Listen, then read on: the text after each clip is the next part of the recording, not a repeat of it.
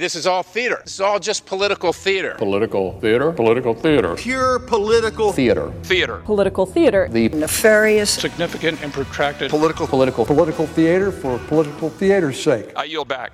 From Washington, this is Political Theater, Roll Call's review of the spectacle of politics on Capitol Hill and across the country. I'm Jason Dick.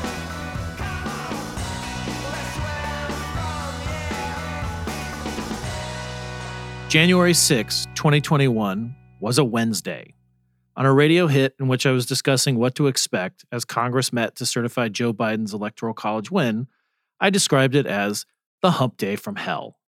No stranger to hyperbole, I nevertheless had no idea at the time how true that would be. I told people to expect a cumbersome process, with an unprecedented number of members of Congress expected to object to different states' certified electors. What we got was a two-pronged coup attempt. Members objecting to the results on unfounded claims of voter fraud and a violent mob invading the Capitol, a 1-2 punch to disregard a free and fair election and keep Donald Trump in power. I was not at the Capitol on that day, but I was directing reporters covering its events. It was the most difficult day I've ever experienced in more than 20 years as a journalist. I focused on crisis logistics and avoided anything that interfered with trying to keep people safe while they did their jobs under dangerous circumstances. I no longer have to imagine how hard it was for some of my colleagues on the grounds, because Tom Williams, Bill Clark, and Chris Chaffee have graciously agreed for this podcast to reflect on their experiences leading up to the events of that day, during the attack and its aftermath. 1 year out, this is what happened in their own words. January 6th, all the photographers and press went into the House chamber to photograph the Electoral College count.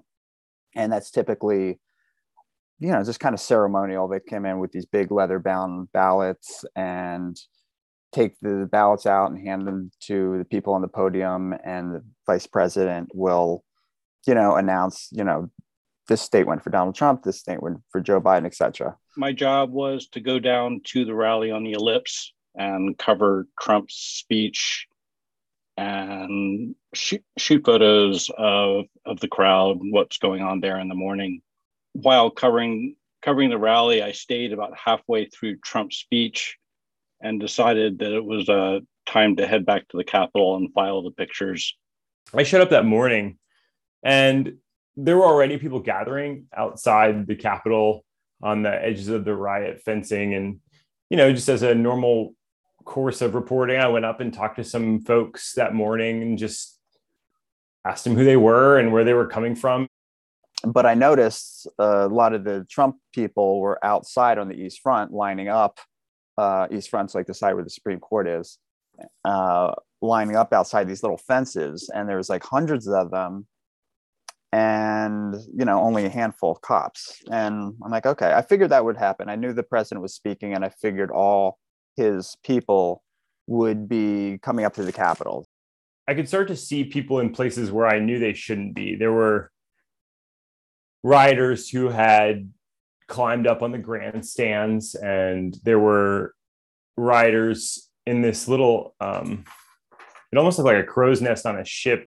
There was like a bunch of people in this little pirate's crow's nest with big Trump flags and other protest paraphernalia.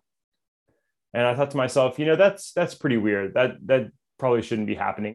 The police had said the building was locked down. You couldn't get in or out except through a couple entrances in some of the office buildings. And so it seemed at that time that things were under control.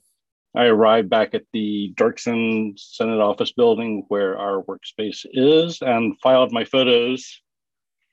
And about that time, I started hearing talk of flashbang grenades and riot happening on the west front of the Capitol. I immediately picked up my cameras, ran into the Capitol building to get a view of the second floor windows of the Capitol to see what was going on. I shot some photos first of the east front from the windows where there were barricades and a couple of cops kind of standing guard, and then looked out on the west side and saw the huge crowd. It was at that point I decided that I needed to get outside and go to the west front. And I went up to the window, and it looked like some of the protesters had broken through. There was a bunch of cops coming in from both sides, the east front and the west front, to the crypt area, which is directly below the rotunda. And they were, they had obvious like trauma to their eyes. So they probably got hit by tear gas or whatever. They were getting water poured on them. Their colleagues were assisting them. And I started making my way down to the west front area, the tunnel that eventually got all clogged up with all those rioters and police. And you could see out the west front how rioters had climbed up onto the scaffolding. All of a sudden, while James Lankford was sort of outlining his objections to the electors from Arizona, overlooking the Senate floor, and I saw someone kind of rush down the aisle in the chamber and head for Senate pro tem at the time, Chuck Grassley. They were running down, they grabbed him. They, at that time, underneath us in the gallery, they had pulled Pence out of the chamber, and they kind of just jerked Grassley up to gavel out the session at the time. And so, unbeknownst to me, in the gallery behind us, they had been telling journalists, essentially, look, you're in or you're out. If you come in the chamber, we'll do our best to protect you. But if not, you're on your own. Cops were like running past me and about a couple other photographers, and they weren't saying anything to us, which was very unusual because like in a situation like that where there's like chaos and protesters around, they usually tell you to get back to a certain area, but they weren't paying attention to us at all, which said to me they had much bigger problems. So that was like the real first indication that something's seriously wrong. At that point, communication started breaking down as far as Wi-Fi and cell signals. I believe everything started getting cut around the Capitol grounds. The police wouldn't let me in. I was trying to communicate with our other photographers, Carolyn Brayman and Tom Williams, who were inside the Capitol, tried to give them some intel on people trying to break into the Capitol on the East Front. Eventually, I made my way to the second floor to the House steps where members would come and go for votes on the inside. And that's when rioters, I saw them, they had police like right up against the door, and a police officer, he kind of let me go for about a minute. And he's like, all right, you got to go shelter. So I went up to the third floor to the House gallery press area where I had left earlier, and the door was locked. All of a sudden, I'm sitting in the chamber, kind of still watching what's going on, and a crush of reporters kind of piles into the chamber. And then you practically could hear the doors locking as we were all kind of piled in the chamber and huddled kind of under there's like a balcony with like a lip. So we were kind of like hiding under the thing, kind of just like trying to figure out what was next. Some police told us to follow them and ran us down to shelter us in the House chamber up on the third floor of the gallery, like on the first lady's side. So we had to run all the way around, and they threw us in there. And there was, first thing I saw were some members up there. They looked very solemn. It was kind of a waiting game. Members were on their phone telling families they were safe. Members who had a security detail like McConnell had his detail right next to him. There were members who started to kind of gather and chat in groups. But everybody was very tense. And then we started getting, we got an announcement to don gas masks, and they're under the chairs. So I got that out. I started fiddling around with that. I was really concerned because I had my computer. I couldn't operate my cameras. I couldn't really open this gas mask thing. I couldn't see the main door where I was. I was looking at the podium, and I go over, and you got cops with the guns drawn. You've got members and security with the giant bench, and they're throwing it up against the door. You couldn't see the rioters. They were through the door, and the members and security are yelling at them on the other side. You could see like broken glass on the bench that they tried to smash through with some kind of object. A member of Congress, Congressman Nels, had a sign, and he had it up like almost like a battering ram, and he was like kind of threatening them at the door with that. And then all of a sudden, an order kind of came for the senators to evacuate. And so we started seeing them run out under sort of the backside of the chamber. The floor got evacuated, and then they kind of got to us. There's chaos. You could hear banging. You heard the gunshot just prior to when we left. So knew there's a lot of stuff going on outside. We just, couldn't see it. So that's when we kind of got a view of the actual rioters. We were all kind of running together in this sort of long line of people. So I think when people kind of ran down in the tunnels, staffer and senators were together as we went to the office buildings where we ended up hiding out for many hours. But this was before we had vaccines. It was definitely a situation where there were a lot of people really close together in a place where your health was not the top concern, but certainly you were vulnerable to getting COVID. So they eventually evacuated us down to Rayburn Subway. We made our way to Longworth, and there was maybe 15 members of press kind of like straggling in the back of this member line. And they sheltered the members in a big room. And they're like, oh, no press. So we just kind of hung out in the hallway, just kind of sitting there. I'm like, all right, I got to start filing. So I sat down on the ground, and Mr. Gallego from Arizona comes down. He's like, all right, you guys come with me. And he motioned to all these press, like a dozen or so. And we sheltered in his room his office in Longworth for a few hours. Once we got to this undisclosed location in one of the Senate office buildings, they pulled the senators all together in like an inner room. And then we were kind of in the vestibule in front of it. The staffers and mostly reporters were in that area. And then in front of us were, people with a lot of guns. And as the day went on, that number of law enforcement grew. We started seeing FBI folks, National Guardsmen, which kind of tracks with what we know now to be the case, where they were calling in these law enforcement agencies to kind of assist Capitol Police. But yeah, we were there for many hours. And the first hour or so, we were just filing.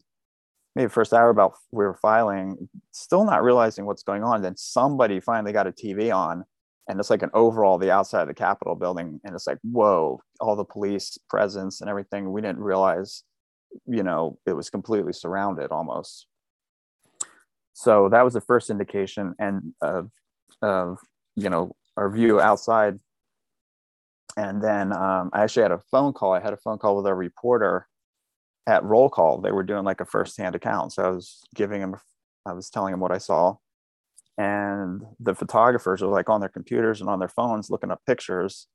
And I just yelled like, holy shit, into the phone, because somebody had showed me a picture, and it was Win McNamee's picture of the guy in the Senate chamber, like hanging by one hand. It's like, wow, they actually got into the Senate chamber. And we had no idea how close rioters had gotten on that Senate side or the rotunda and all that stuff. We hadn't seen that at that point. The Capitol was finally cleared of protesters in the early evening. Congress headed back that night to finish what they had started, certifying the presidential election. Throughout history, this has been among Congress's most pedestrian and ceremonial affairs, designed to formally reflect the will of the voters as certified by the states. In 2017, it was somewhat interesting because Vice President Joe Biden raised his voice. In 2001, it was interesting because Vice President Al Gore presided over his own contentious defeat to George W. Bush for the presidency. Even though January 6, 2021 was finally over, the implications from that day clearly are not.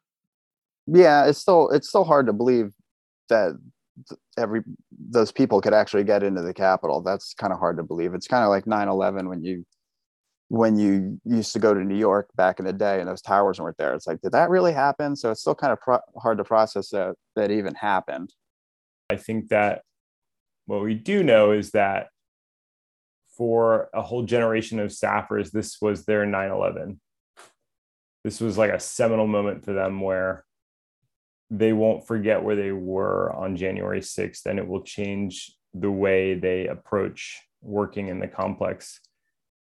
That the Capitol is a unique workplace because when you work in a normal office, having the occasional bomb threat or suspicious package, or every once in a while there's like a scare about having an active shooter in the building, those aren't normal things that happen at your typical office. I'm not sure if there's been a transition. It was immediately after January 6th, the fences started going up, the National Guard arrived, and life at the Capitol just completely changed for a number of months. We had to go through checkpoints to get in to the Capitol complex, past armed troops, and it was just kind of a surreal experience, living, almost feeling like you're living on a military base for a while. At the time, it didn't bother me too much. I've covered a lot of chaotic news events, from the Olympic Park bombing in Atlanta in '96, an abortion clinic bombing where a bomb went off while I was there. September 11th, I've been in some chaotic situations. So the events of the day didn't really shake me, but it was more, starting to look back on it, where our democracy almost failed, came really close. And I feel like we're really lucky that everything is still holding up so far. And I'm worried about the future, how the next couple of elections are going to come out, and if all the guardrails are going to hold. Looking forward, this certainly could happen again. And it probably will. I mean, just a couple of weeks, neo-Nazi group marched from the Lincoln Memorial to the Capitol, armed with shields and flags and everything. And yeah, I think it's totally possible, but I hope it doesn't. That's the thing about this that's so difficult, is that January 6th touched so many different parts of not only the Capitol, but like of government, whether it's a contested presidential election, it's security in the Capitol, it's lawmakers having various comments in the days after and then changing course a bit. And so I think that page in our history books is still not written yet. We'll have to wait a while to see what we remember or have changed in 10 years from now, or maybe even longer. For the first time in U.S. history, an incumbent president who lost the election refused to concede and agree to a peaceful transfer of power. But the blame is not squarely on the shoulders of Donald Trump. There were the thousands of people he encouraged to fight like hell, and they did just that, overrunning the Capitol and ransacking the building. There were the members of Congress, cultural figures, and the conservative media who egged those people on and either encouraged or tolerated Trump's totally unfounded allegations of voter fraud. And there were the members of Congress who, even after the Capitol was violently breached in ways not seen since the British burned it during the War of 1812, voted to object to the certification of states who voted for Biden in a fair and square election. Congress did eventually certify the election, and the people responsible for the riot are being investigated and prosecuted. But the violence of the day, coupled with the lack of remorse among leading Republicans for their willingness to not abide by the results of the election, does not bode well for the democratic process. Democracy only works when people play by the rules. If one side is willing to not just disregard the rules, but condone violence and then subsequently underplay it, the American experiment fails. If threats and bear spray and mayhem replace trust and ballots and certifications, then we don't have a democratic republic. We have the law of the jungle. That's what makes bearing witness to what happened that day so important. Democracy prevailed, barely. People overcame the danger to do their jobs. In the job of governing and elections, doing the right thing sometimes comes down to putting your head down and surviving. It's the job of journalists to record these events, to make sure people see and hear and experience the story, regardless of how tough and traumatic it can be. This has been a difficult year for American democracy and those practicing it and covering it. To be honest, the challenge is greater than ever. What will it mean if people who don't believe in democracy get elected themselves, for instance? In 1787, when the Founding Fathers completed the Constitutional Convention, Benjamin Franklin was asked whether America would be a monarchy or a republic. He answered, "A republic, if you can keep it." The question is as relevant as ever.